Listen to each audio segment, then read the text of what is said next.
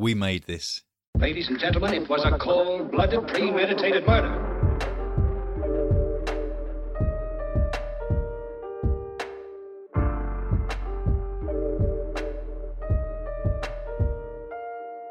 Hi everyone, and welcome back for another episode of the Read and Buried podcast. I'm Frankie. I'm Sarah. And we have another very exciting special author guest with us today. I've got to get better at intros, man, but it's all true what I just said anyway. We have the wonderful Helen Fields with us. Hi, Helen. Hello, how are you? I'm good. How are you? Yes, very well, thank you. Yeah. Fantastic. Well, let's just crack onto this bit because I'm itching to see how Sarah mispronounces most of the words in this. So let's do the little bio, Sarah. Okay, well, the standard disclaimer, Frankie wrote this. So Helen, if there are any issues with it, direct them to Frankie. Yeah, standard. Yeah. Standard. So, a former criminal and family law barrister with a background as both the prosecutor and defence counsel, it's safe to say that Helen Fields has a depth of knowledge about crime. From courts martial to care proceedings, the coroner's court to the Crown Court, Helen drew on her professional experience throughout her writing career. Twice longlisted for the McIlvanney Scottish Crime Book of the Year and now translated into 22 languages, Helen's books have achieved global recognition. In 2020, her novel Perfect Kill was longlisted for the Crime Writers Association Ian Fleming's Steel Dagger, and Perfect Remains was shortlisted for the Bronze Bat Dutch Debut Crime Novel of the Year. Helen also writes as H.S. Chandler and has released legal thriller Degrees of Guilt. Her audiobook Perfect Crime knocked Michelle Obama off the *1 spot. Her first UK hardback, The Institution, comes out in March 2023. It follows renowned forensic profiler Dr. Connie Woolwine as she goes deep undercover in the world's highest security prison hospital for the criminally insane to find the kidnapped newborn baby of a recently murdered nurse. She has just 5 days to catch the killer. But with the walls of the institution closing in on her, will her sanity last that long? Outside of writing, Helen regularly commutes between West Sussex, USA and Scotland. She lives with her husband and 3 children, and as well as being a thoroughly talented and interesting person, she also has incredible hair and has a hot tub time machine. Did Frankie nail it? Brilliant. That's fabulous. Well, it's all true. I have to say, so I was not kind of stalking your Instagram earlier, and that's where I saw the hot tub time machine. Oh, yeah. It's amazing, isn't it? Amazing. We're so excited. I know. Well, we've been doing up a property as an Airbnb, my husband and I, and we thought, we'll put the hot tub in the garden. The house is on the river, but everybody these days, you shouldn't go away to an Airbnb and have it be exactly like home. It should be a bit more fun than that. True. So we put the hot tub in the garden, and then before I knew it, my husband did that without me. So he got off and he went, "I've got a sign," and he said, "It says time machine." And by the time you put the lights on in the hot tub and the light on and on the neon sign, it does look pretty cool. It's incredible! Oh my god, I want to book your Airbnb ASAP. That looks amazing. Amazing. Where is the Airbnb? So it's in Arundel. We live in Arundel, but we bought a second property. So West Sussex. So beautiful. Yes, beautiful part of the world, South Downs, really lovely. And it's, the town itself has a castle, and it's a really beautiful little old town. This is a great ad for your Airbnb. We'll drop the link in the show notes. Yeah. But we aren't actually here to talk about your Airbnb as much as I want to, because it looks so cool and I'm already itching to book it. We're actually here to talk about you and your brilliant books and your journey into writing, right? So you started as a criminal barrister. Yeah. And now you are a very successful internationally best-selling writer and everything. How did that happen? Well, there was a bit in between that as well. So I was at the bar for a long time and had children. I always thought I wouldn't want children and that, the career would be everything. And then I got to a stage where I suddenly did. And then I had 3, which was just careless, to be honest with you. And, these things happen. I wasn't really seeing my children, and I was just, it was a question of every weekend was spent working, all the evenings were spent working. My husband was doing way too big a share of taking too big a share of the load because he was working full time as well, but then having to do all the childcare. And it just wasn't much of a life. And I made the decision to stop, but actually I didn't want to stop working completely. I just wanted more flexibility. So I worked in my husband's media company for a while after that, and worked as a kind of producer, client liaison, was on set, that sort of thing. And then, potted version, had a holiday, had one of those life-changing conversations where he said, but what do you really want from life? And I said, I want to try writing a book. And he said, have 6 months, here's a gift. Take 6 months off. You don't have to do any housework. You don't have to cook. You don't have to do anything. Try writing a book. So, and I'd worked really hard. I had really busted my guts for a long time at the bar, and it was lots of hours. But he just, gave that to me, and I tried writing, and I really loved it, and it just worked. It just clicked. And I think I've been waiting a long time to do something that was really for me. That's something that just allowed me to express myself. And I'd always loved writing. I love the arts. I love theatre.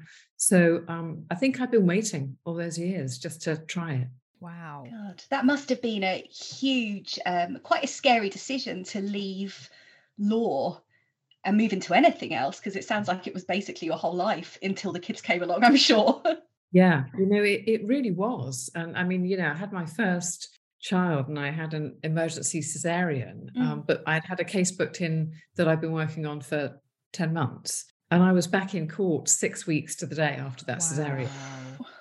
Because it's one of those things. If you don't, you can do a year of prep. If you're not there on the first day of the hearing, you don't get paid. Yeah. And you're self-employed. There's no maternity leave. There's no sick pay. So, it's full on because there's pressure on always. Nobody's got your back. You're totally self-employed. And the pressure just took its toll, I think. But it was a big thing, and I still miss it. I'm still in touch with all my mates from the bar and my old chambers. And I miss the day-to-day, the way it challenges you, how sharp you have to be, how focused. It's an amazing career, but it is a tough one. I have to say, I didn't realise that barristers are self-employed. I didn't realise that. I don't know what I thought, to be honest. I guess I never really thought about it, but that is, there should be more support there. That's crazy. Yeah. And there is none. I mean, you can be employed within a firm or within the Crown Prosecution Service, but most barristers are self-employed. We work in chambers together, but you're self-employed. So there is no sick pay, there's no holiday pay. Wow. If you go skiing, which is something I literally never did while I was at the bar, because I was terrified, because the idea that I might break a leg and not be able to drive to court for 2-3 months meant, bankruptcy. So, you have to be incredibly careful. But no, there's no safety net there for you at all. That's why so many women leave the bar once they've had children, because you're not going to get any sort of support with childcare or anything else. And most women end up leaving. Wow, that's crazy. And also, huge shout out to your husband for being husband of the year of the millennium. That's agreed. The millennium sort of thing, but that's incredible. Wow. Yeah. And he understood, because he chose to become a cameraman, then start his own firm. So he did the thing he loved. He followed his passion. And when he was starting his business, when we were young and newly married, I kind of supported him financially. And we've both kind of been there for each other when we needed the other person to give us that support and that break. But he did an amazing thing, and it's been really life-changing for me and for him, because the nice thing is now, as a writer, more than any other time in the past, the 3 kids are now teenagers, but I'm there for them all the time with it. Frankly, they seem to want me more these days than they did when they were younger. They can talk more. Yeah. And clean more. Yeah. But, I get all the time I want to support them, and I still get to do, funny things with my husband, like open an Airbnb, but I get to write books as well. So I'm very lucky. You got balance now by the sounds of it. Yeah. What an incredibly impressive, wholesome, well-balanced relationship you have. Not always. I'm only telling you about the good bits. Okay, yeah.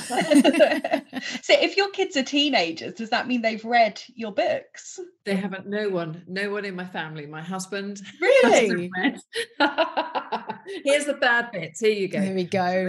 Now we're getting to it. He hasn't read any of them. Be fair to him. It's not like he reads loads of other authors and not me. He doesn't read fiction. Right. Less awkward. Otherwise there'd been a divorce. I know. Big so he fan. doesn't read fiction. Aww. But no, my children haven't. They kind of read other things. To be honest with you, my daughter's only 13. I wouldn't want her reading my books. Yeah, no. Quite dark. And my sons are 19 and 16, 17, just turned 17. So they're not very into this kind of fiction. Yeah. Maybe later. No, that's I'm fair not sure enough. that I want them to.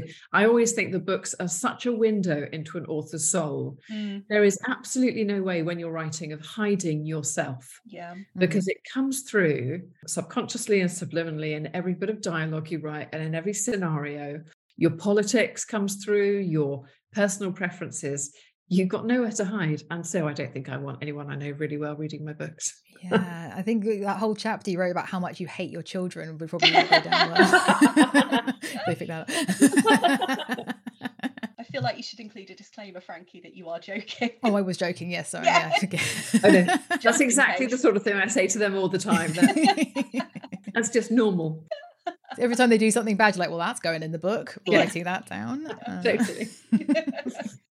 And speaking of a window into your soul, let's talk about The Institution. So I'm guessing you have quite a dark soul going on here, Helen. Tell us. Yeah, I'm not normally like this in everyday life. I'm actually I'm a reasonably cheerful, outgoing person. But the books are dark. I mean, all the books are quite dark. I've tried writing lighter stuff, but then, someone dies. And, I can't, it just becomes a crime fest, come what may. The Institution is quite dark. I mean, the subject matter is quite dark. There are fewer dead bodies than I normally write. I think I wrote a book called One for Sorrow that came out a couple of years ago. And I think in the course of One for Sorrow, I killed something like 30 people. Wow. So, so the death It's pretty killer. It's actually quite low. I'm quite pleased with myself. Impressive. You're in progress, yeah. It is Reformed. but it's a very dark novel. I mean, it contains the setup of it is quite dark, with the taking of the baby, and obviously features 5 serial killers instead of the kind of normal one. Yeah. They're all locked up inside the institution. But aside from the darkness and the horrors of it, it was a really interesting, fun book to write. Yeah. Oh, definitely. It's that sort of setting, I think, that absolutely just intrigues you, because no one, hopefully, will ever experience something like that in real life. But yes, very, very dark. I was finishing it today. I was at the spa day today and took it with me to finish. Nice. The life, honestly. Yeah. Someone asked me what I was reading, and I was like, oh, I showed it to them, and they went, oh, is it dark? A little bit. No, it's lovely. So buy a copy. It's really nice. I did say it was There's like, romance. It's great. So how much of your writing, you've obviously written a few books now, and obviously given your background, how much of your personal experience from the bar has, or even stories that you've heard or worked on from the bar have bled their way into your writing? No individual stories, just because I'm so conscious that all sorts of issues to do with ethics and confidentiality and that sort of thing. But also when you start telling a story that you've heard from someone else or that is partly rooted in truth, you kind of limit your imagination. So you start to decrease the extent to which your brain kind of goes beyond that story. Whereas if you're building the blocks yourself, it feels limitless. But there's lots and lots of people I met, or at least aspects of them. So police officers, judges, expert witnesses, kind of lots of defendants, not individual ones, but aspects of their personalities. Times when I felt scared or threatened or, kind of really uncomfortable with people, and dragging a lot of that in. But also, I mean, as a criminal barrister, when you're facing a jury, you're not going to tell them a case like you were reading it from the papers. You build up a story. You have to take that set of facts and you have to make it engaging. And, that you have to save some bits for the end, or there are bits you're trying to cover up, quite frankly, if you're defending.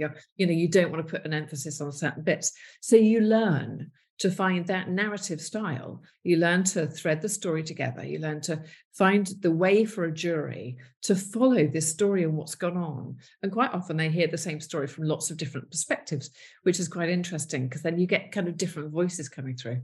So I don't think there was a single day that was wasted for me at the bar. I think I took a lot of those skills, a lot of that understanding of human nature and personalities. And the one thing you do at the criminal bar is you meet a lot of people Quite a lot of them aren't very nice. Some of them are amazing and heroic.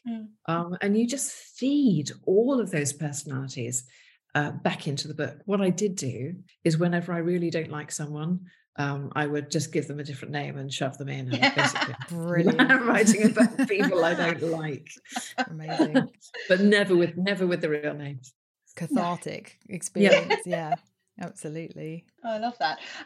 So one of the things that we ask every author that we speak to is what you enjoy most and least about the writing process. Is there anything that immediately springs to mind for you?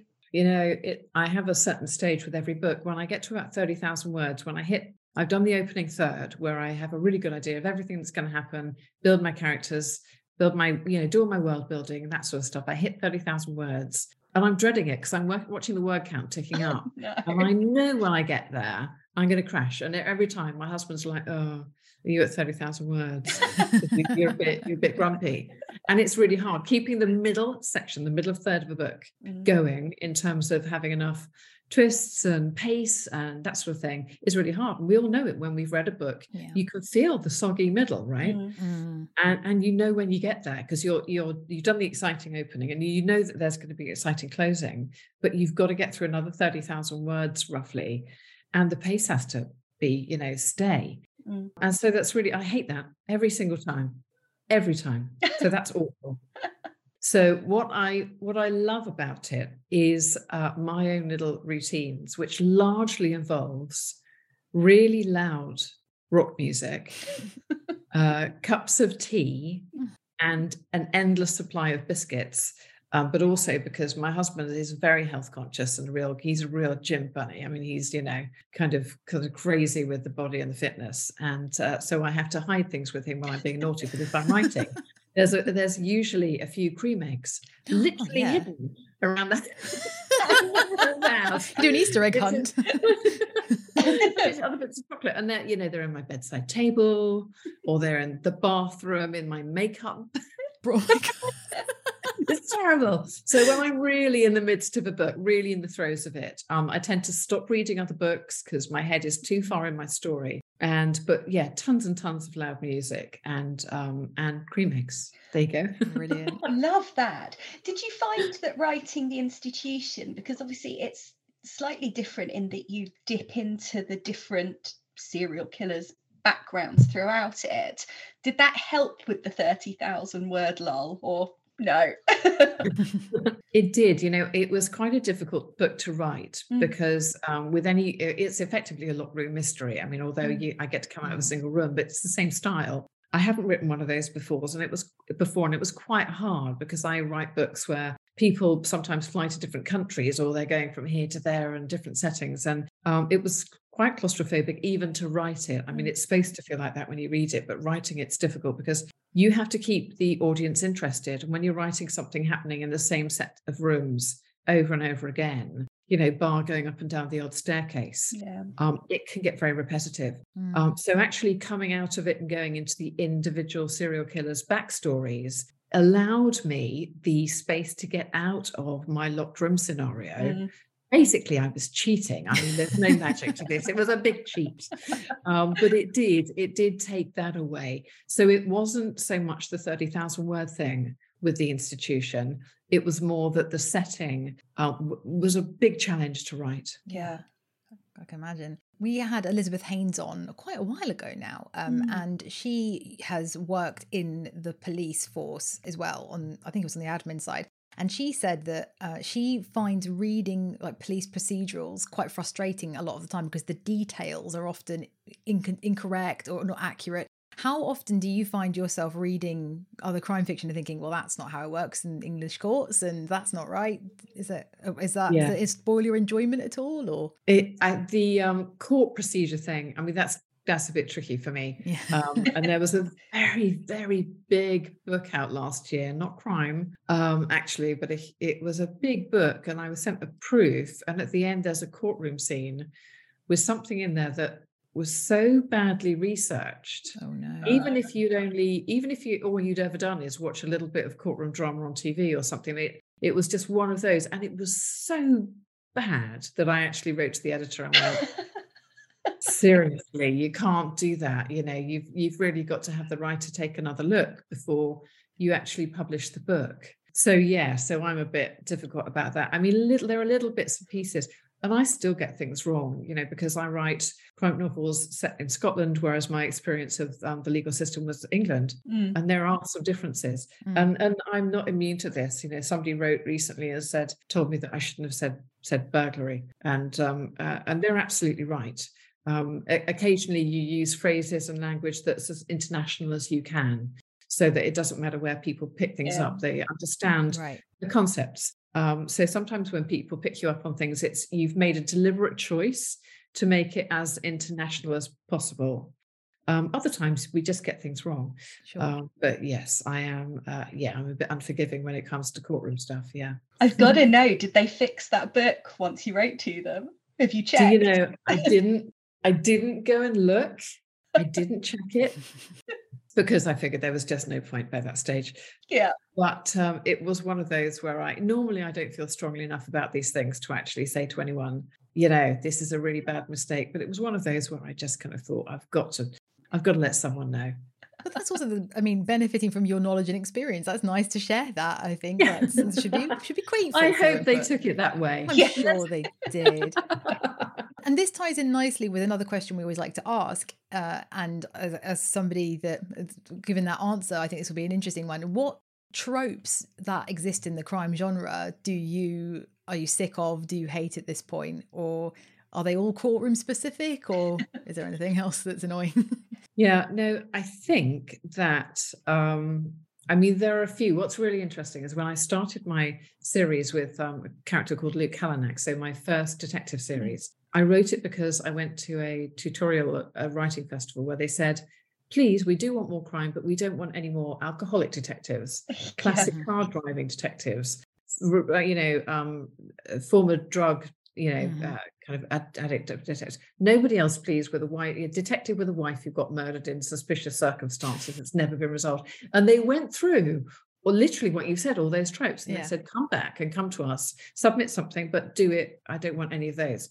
And I went away and I literally said, right, I'm going to write this amazingly good-looking young detective, and I'm going to find a different way to break him, but he's going to be kind of gorgeous. And he ends up being half French and half Scottish with a very sexy accent in my head, at least. Yeah. I mean, he's not real, but, and I literally did that. I wrote something that was the complete opposite of everything. So I think it's all those things. I think it's the things that have been done too much. I think the one thing that annoys me more than anything else is when people write about female characters, particularly female detectives, and they have them react in an overly emotional way. If they're going to a crime scene, or if they see a body, or if it's their first murder and they feel, and I met so many officers. The women police officers are amazing. These are strong women. They've had to be to get through the misogyny half the time of the police force.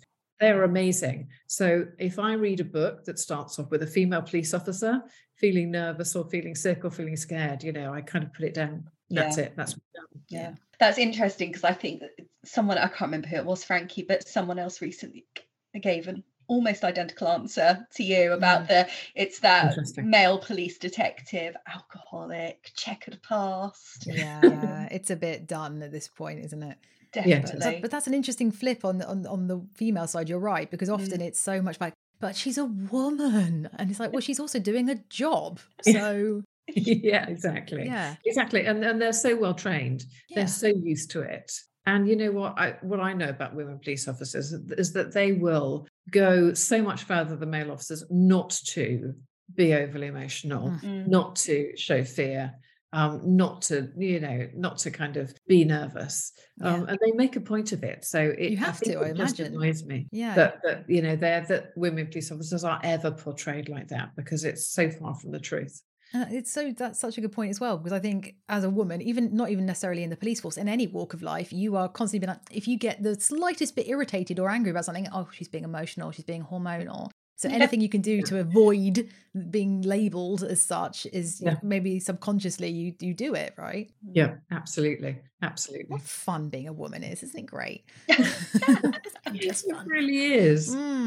You spoke a bit about, obviously, the character there and your first detective character. And I'm really intrigued based on the institution what your answer is going to be here. Maybe it's not from this one. I suspect not from this one, actually. I hope not, kind No. of. There is definitely a darkness to your soul then. If you had to be a character from one of your books, who would you be and why? I think, in my longer running crime detective series, there's a character called Ava Turner, who's a detective chief inspector, and she's just fab because she is somebody who is really normal.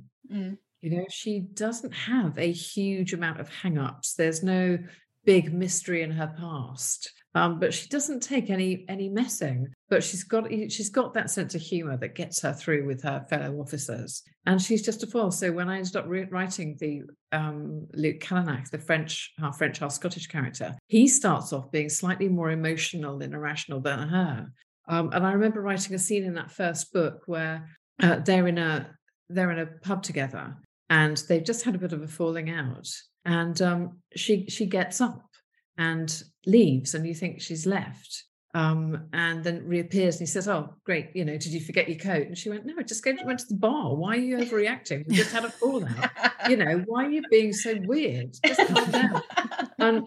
And I liked her. And you don't plan those things when you write it. You might plan the bigger bit of the scene, but no one plans those brushstroke bits. And that is something that just happened. But it kind of told me all I needed to know about her character, not just for that book, but that then endured, in fact, 7 books later, is that she is the person who is always going to go, "Why are you overreacting? It's just we had a row, so what?" And I like that, and I kind of fell in love with her when she did that.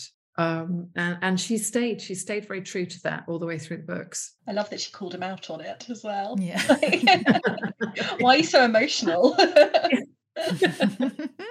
Another of our standard questions, which is probably my favourite one, is what was the last book that you read and loved? The last book I read and really loved was Lessons in Chemistry by Bonnie Garmus. Oh.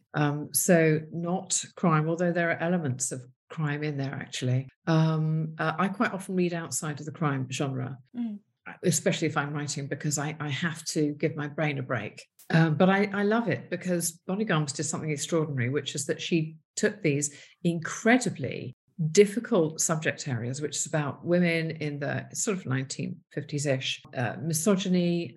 There's actually there's a sexual assault, a very bad one. There's grief, there's loss. There's a woman who basically is an incredibly talented scientist, incredibly bright, who ends up having to present a cooking program instead of a science program because, women didn't do science back then. So what she does is she takes this cookery program that's on TV in her little apron, and she's told to wear high heels and all this rubbish. And instead of going, now pouring the cooking fat, she said, "Now we're pouring this oil, it's lipids, and the pH is this." And the whole premise is that she teaches women chemistry and science through this cooking show, but actually it's about misogyny.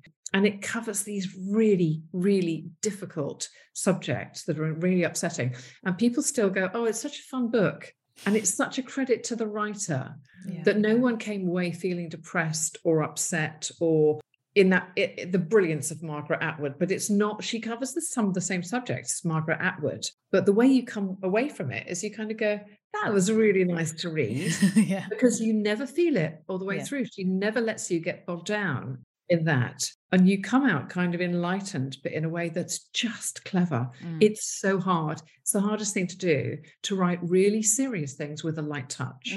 And for the life of me, if I ever write a book as good as that, I would be very pleased with myself. Indeed, Bonnie Garmus is an amazing author. Sounds amazing. Wow. I'm also interested, actually, hearing you speak about that. Did you used to read a lot when you were working in law? I can't imagine you had a huge amount of time. No, I kind of regret it. I think once in a while. So I did that thing where you go on holiday and grab a book at the airport. Yeah. But I was reading, I don't know, stacks of paper. So you get given a brief on a Friday for Monday, and it would be that. It's just a pile of A4 paper. Yeah. So my reading speed was extraordinary because you had to read, and sometimes I'd get to court and I'd have 6, smaller but cases that I had to read at court, go in and do. Wow. And so my reading speed was ridiculous, but I never, ever had the time or the energy, just the bandwidth, The idea, when I was reading that much, the idea of reading for pleasure, That was absolutely not. And it was much more about, kind of doing other things, which would be going for a walk, heading outside, spending time with my poor husband, that sort of thing. So no, I spent, almost 15 years where unless I was on holiday, I didn't read. And for someone, I've loved books my whole life. There's a tiny bit of me that feels a bit resentful of having such a massive period of time where I didn't read.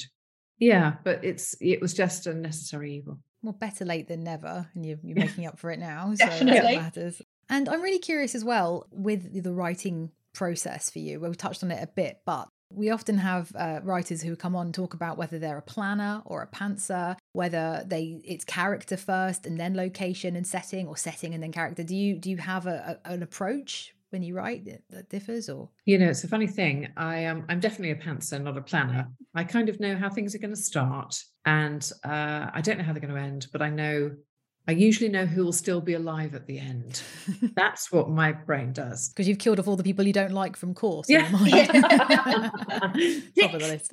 No, I'm gone. You're gone, yeah. But I do have a really good idea of place and setting, and I have a good idea of characters. So I see it very visually. So the intricacies of plot, twists, things like that, dialogue, that all happens as I go along. If I'm very lucky, they will tie up at the end. Otherwise, it's just my editor's problem, and they got to deal with it, which is what editors are for. Exactly. But yes, a really good idea of the world that I'm going into. An incredibly good idea of how it feels inside my characters' heads. So that I've definitely got. And particularly with my antagonist, so whoever my bad guy is, I really know how it feels to be inside their brain. Yeah, so I build world and character, and I know all of that before, and I know how it's going to open. And the rest of it is a complete mystery to me. Still, even when I finish the book and I go back and think, oh, that was great. How did I do that? And it's still like, I don't know. It just happened as I went along. And I think that's true for a lot of authors, The planners, the people who can go do that in advance and have their board with everything set out, they're a rare breed, really. Yeah, it's really interesting. So we've had a variety of writers on, and also I've just from meeting various writers in the last few months and things, and seeing how different. Like, I know some that have spreadsheets that are fully populated with every detail, and it's astounding. But I guess whatever works for you works for you. But I do wonder if with the planning, a lot of the spontaneity maybe comes out of it, or those like going down a rabbit hole that you wouldn't expect with a character and things like that. Hopefully there's still room. It's quite nice. When you don't plan, you allow the space for things to just happen and occur to you. It's kind of scary because you can start the day thinking, I have no idea. I'm on chapter 15, don't know what's going to happen next. But I think actually when you don't plan too carefully, your subconscious is building a lot of it in advance. I think we think we're not planning when our brain really is. Yeah. So I think all of us who say we're pantsers, frankly, are just, we're slightly lazy and we let our imagination go wild. You've planned your pants, you know what you're going to wear. Yeah, yes. That makes sense. They'll be there at the end. Yeah. Or will they? But... Who knows? That's half the mystery.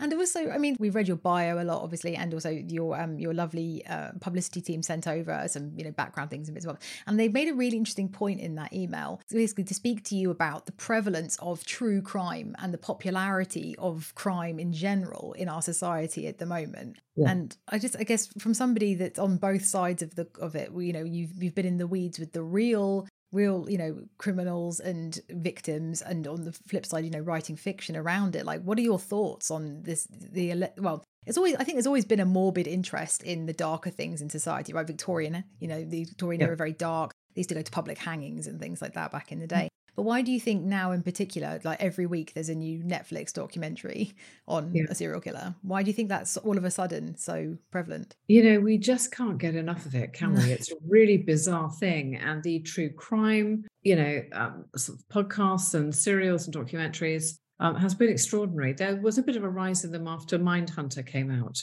Yeah. Which was really interesting because clever thing to sort of slightly fictionalize something real that happened. And that kind of spawned an absolute mass of true crime stuff on the television and on podcast. But the truth is, we're interested in darkness. whether it's, horror movies or thrillers, novels, whether it's whatever the format is. And I think we trace this back to campfires. So, before we had houses, before we had homes, the people that came before us sat around fires and they told stories, and if they couldn't tell them, they drew pictures on cave walls. But they would sit around and their only entertainment was stories, but they weren't all sitting around going, I had a lovely day hunting that buffalo. The stories are supposed to thrill and entertain. And whenever you talk about entertaining, you naturally build in suspense. Whenever you talk about suspense, you're talking about shocks and surprises. And this is why crime fiction works, because we're all just telling an extended story around a campfire. Why is it about darkness? It's because it's the bit of all of us that's hidden. So the bit that we see of everyone is the bit that we let everyone see, which is the happiest bit, where you go, well, how are you? You go, fine. You don't go, how are you? I just killed a cat. You don't do that. So we hide it, right? It's really interesting about humans. And you look at social media and you go, oh, I had the best day. Look at me. I've been shopping. Look at my bags. You don't go, oh God, look at the floor because the dog threw up all over it. And so even on a very, very superficial level, we present happiness and we hide darkness, which means when you take that to an extreme, you really don't know what's going on inside human beings. You don't know what's going on in your neighbor's house. You don't know what's going on with that person at work. And that's scary. What we don't know is the scary thing. And it's no different than, kids kind of wondering what's under the bed. Because as soon as we can't see something, our imagination runs riot. Yeah. And I think that we're fascinated by the darkness in people, because for most of us, we don't know how they can feel and think and do those things. And we want to understand, so it's a combination of things. But mostly it's because, we all are, to an extent, troubled people inside in our private selves. That was quite a comforting explanation, actually, because it's that thing of, you always feel a little bit guilty, right, being interested in true crime in particular, because it's like, this is about people who've gone through some really awful things. But at the end of the day, it is fascinating in an awful way. So it's nice to have an explanation for it that doesn't make me just feel like a terrible person, to be honest. You are still a terrible person. But not because of that. So. No, not because of that, the other stuff. I'm also really curious, as you are an expert, and I want to pick your brain on this, because I always find it really fascinating when, say, it doesn't happen that often, thankfully, when a serial killer is caught, for example, and the press and all the neighbours, they speak to the neighbours, they speak to people that know them, and they go, oh, he was a really nice, quiet guy, like I would never have seen this coming. How much can people hide their true darkness from those around them? Or are there red flags that maybe people just don't see? I think we switch off from them, but some very prevalent killers in British history have had wives who genuinely say they really didn't know. They just didn't know. And I wonder if when you get too close to a person, you almost deliberately shut your eyes to the minutiae of their life and their moods. Or you're just pleased that you're not having to deal with them. So if they take, that bit of their temper out of the house, as long as you don't have to deal with it, that's fine. I think quite often that's what we're really talking about. There's a really good example that I have, that when I was 18 and working in an office, and this guy who was a temporary worker, and I was just there for the summer holidays, would come in and go out. He wasn't offensive. He was a kind of in his 50s, seemed like a perfectly okay guy. Just came in, got on with his work, very mousy. And we sat there one day, and the girl across the desk had some polos, and she turned around and she took one for herself, but she offered one to everyone else. And she put them across the desk and said, would you like a polo? And he stood up and he pulled back his fist and he hit her in the face so hard he destroyed her face. Oh my God. The level of brutality and violence and force was really shocking. And that's the first time I'd seen really close up seen violence. And then he stopped and he ran, and we called an ambulance, we called the police, and that's what happened. But I think about that quite often, because I think, did he just snap? Or was that somebody who his wife has been nagging him for last year about having bad breath, and he thought the polo thing was just an extension of that, Yeah. Was she suggesting he had bad breath? Was it an oversensitivity?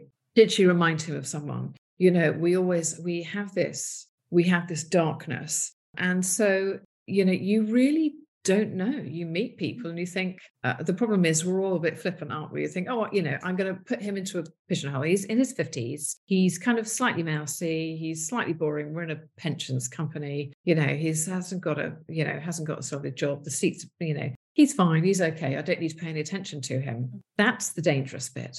As soon as you decide someone, whether it's your neighbor or anyone else, that's when things get dangerous. And we're all a bit complacent about that. But, we have to understand that serial killers or somebody who just kills one person or, people who do terrible things, they have whole lives. They go to supermarkets, they do their washing, they have to, kind of pay their council tax bill. They have families, they have previous relationships, they have pets who they might be lovely to.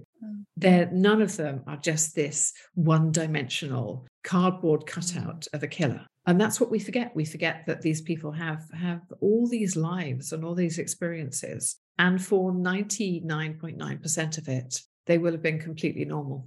It's that one little bit that you don't see. So, be careful who you sit next to on the bus. Wow. Yeah. Or at work. That took a slightly darker turn than I meant it. So sorry. No. It's good. It's fascinating. Yeah. And it's fine because Frankie's going to take it even darker now with my Sarah, favourite you have to question. do it one day.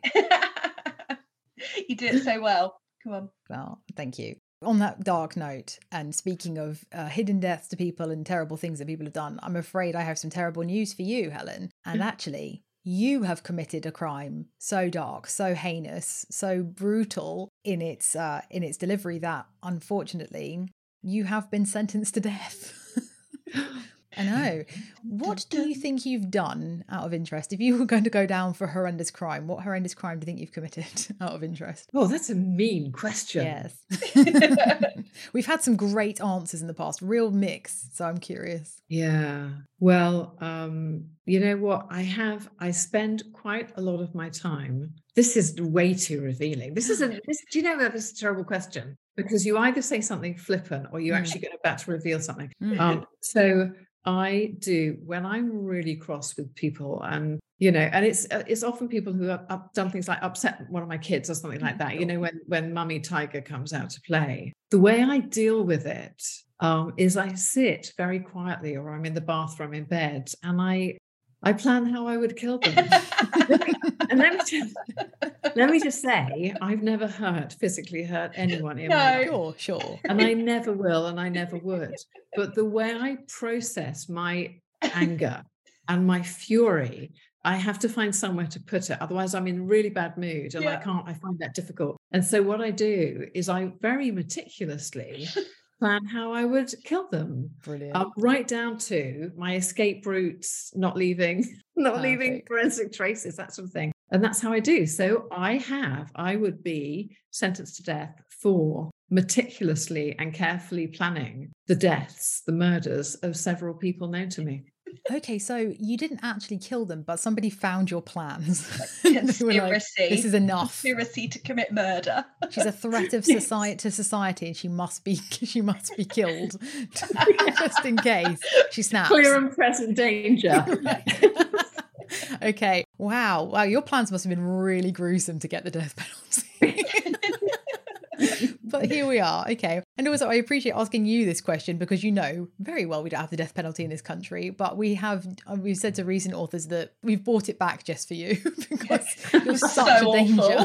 It's so too risky to keep you around. Okay. So that's the bad news. But the good news is, to balance it out, make it slightly less painful, is we're going to make you the death row meal of your dreams. Oh. So, and it can be anything from any time, for anywhere specific that you've eaten in the past, or anyone that you can get anyone to make it for you that you want. It doesn't have to be me and Sarah in the kitchen. So what would you like? What would your order be?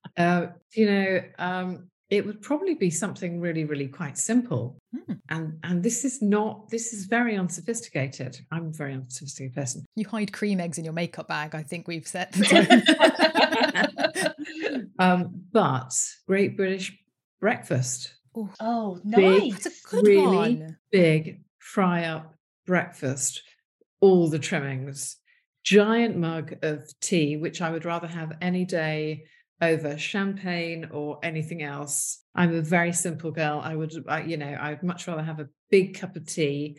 So really, really, honestly, if I've got to go to my end, I want the works. I want 2 types of eggs. I want loads and loads of hot buttered toasts. I want, sausages, really crispy bacon, baked beans, hash browns.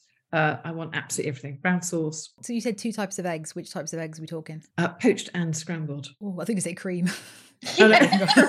We'll hide one in your cell for you. And I'd like a deep fried cream egg on the side. Perfect accompaniment. Instead of fried bread, you can have a deep fried cream egg. Yeah.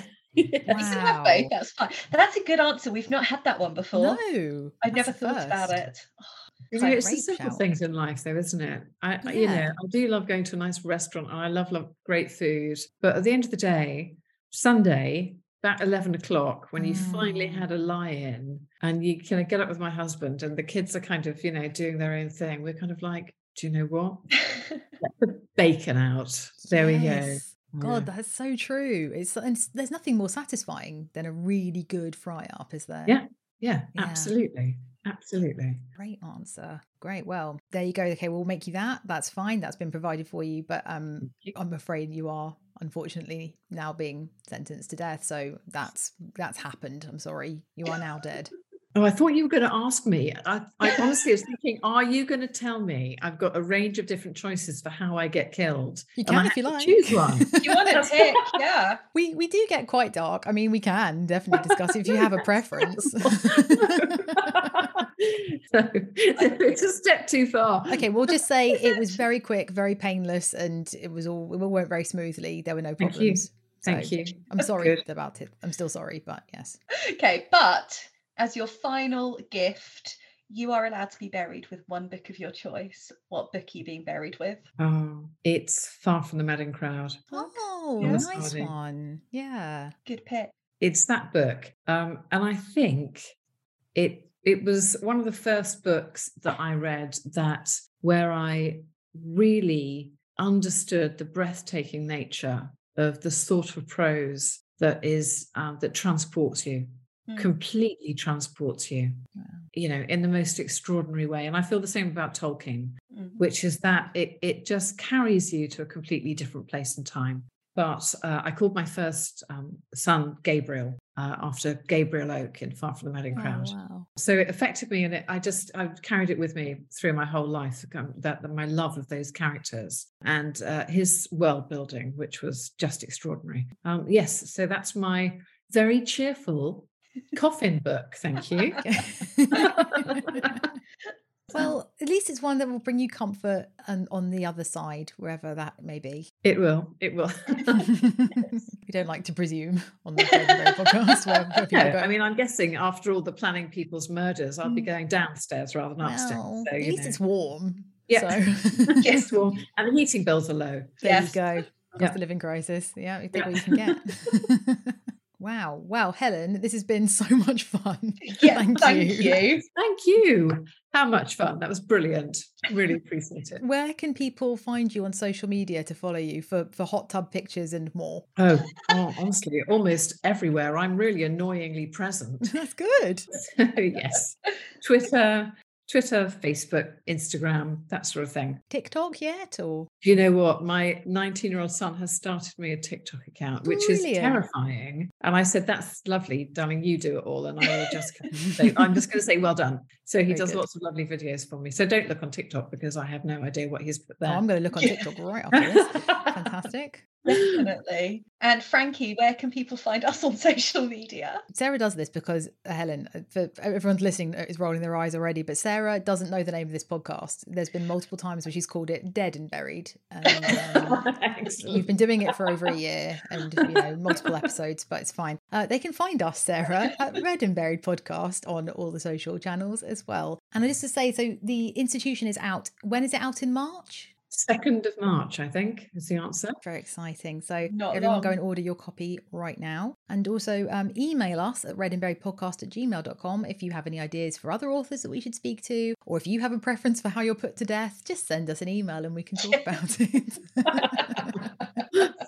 Perfect. Yeah, so thank you. It's been an Thank absolute you. pleasure. So much fun. And hopefully you'll come back in the future after your next book. Absolutely. I'd love to. What lovely. Thank you. Thank you.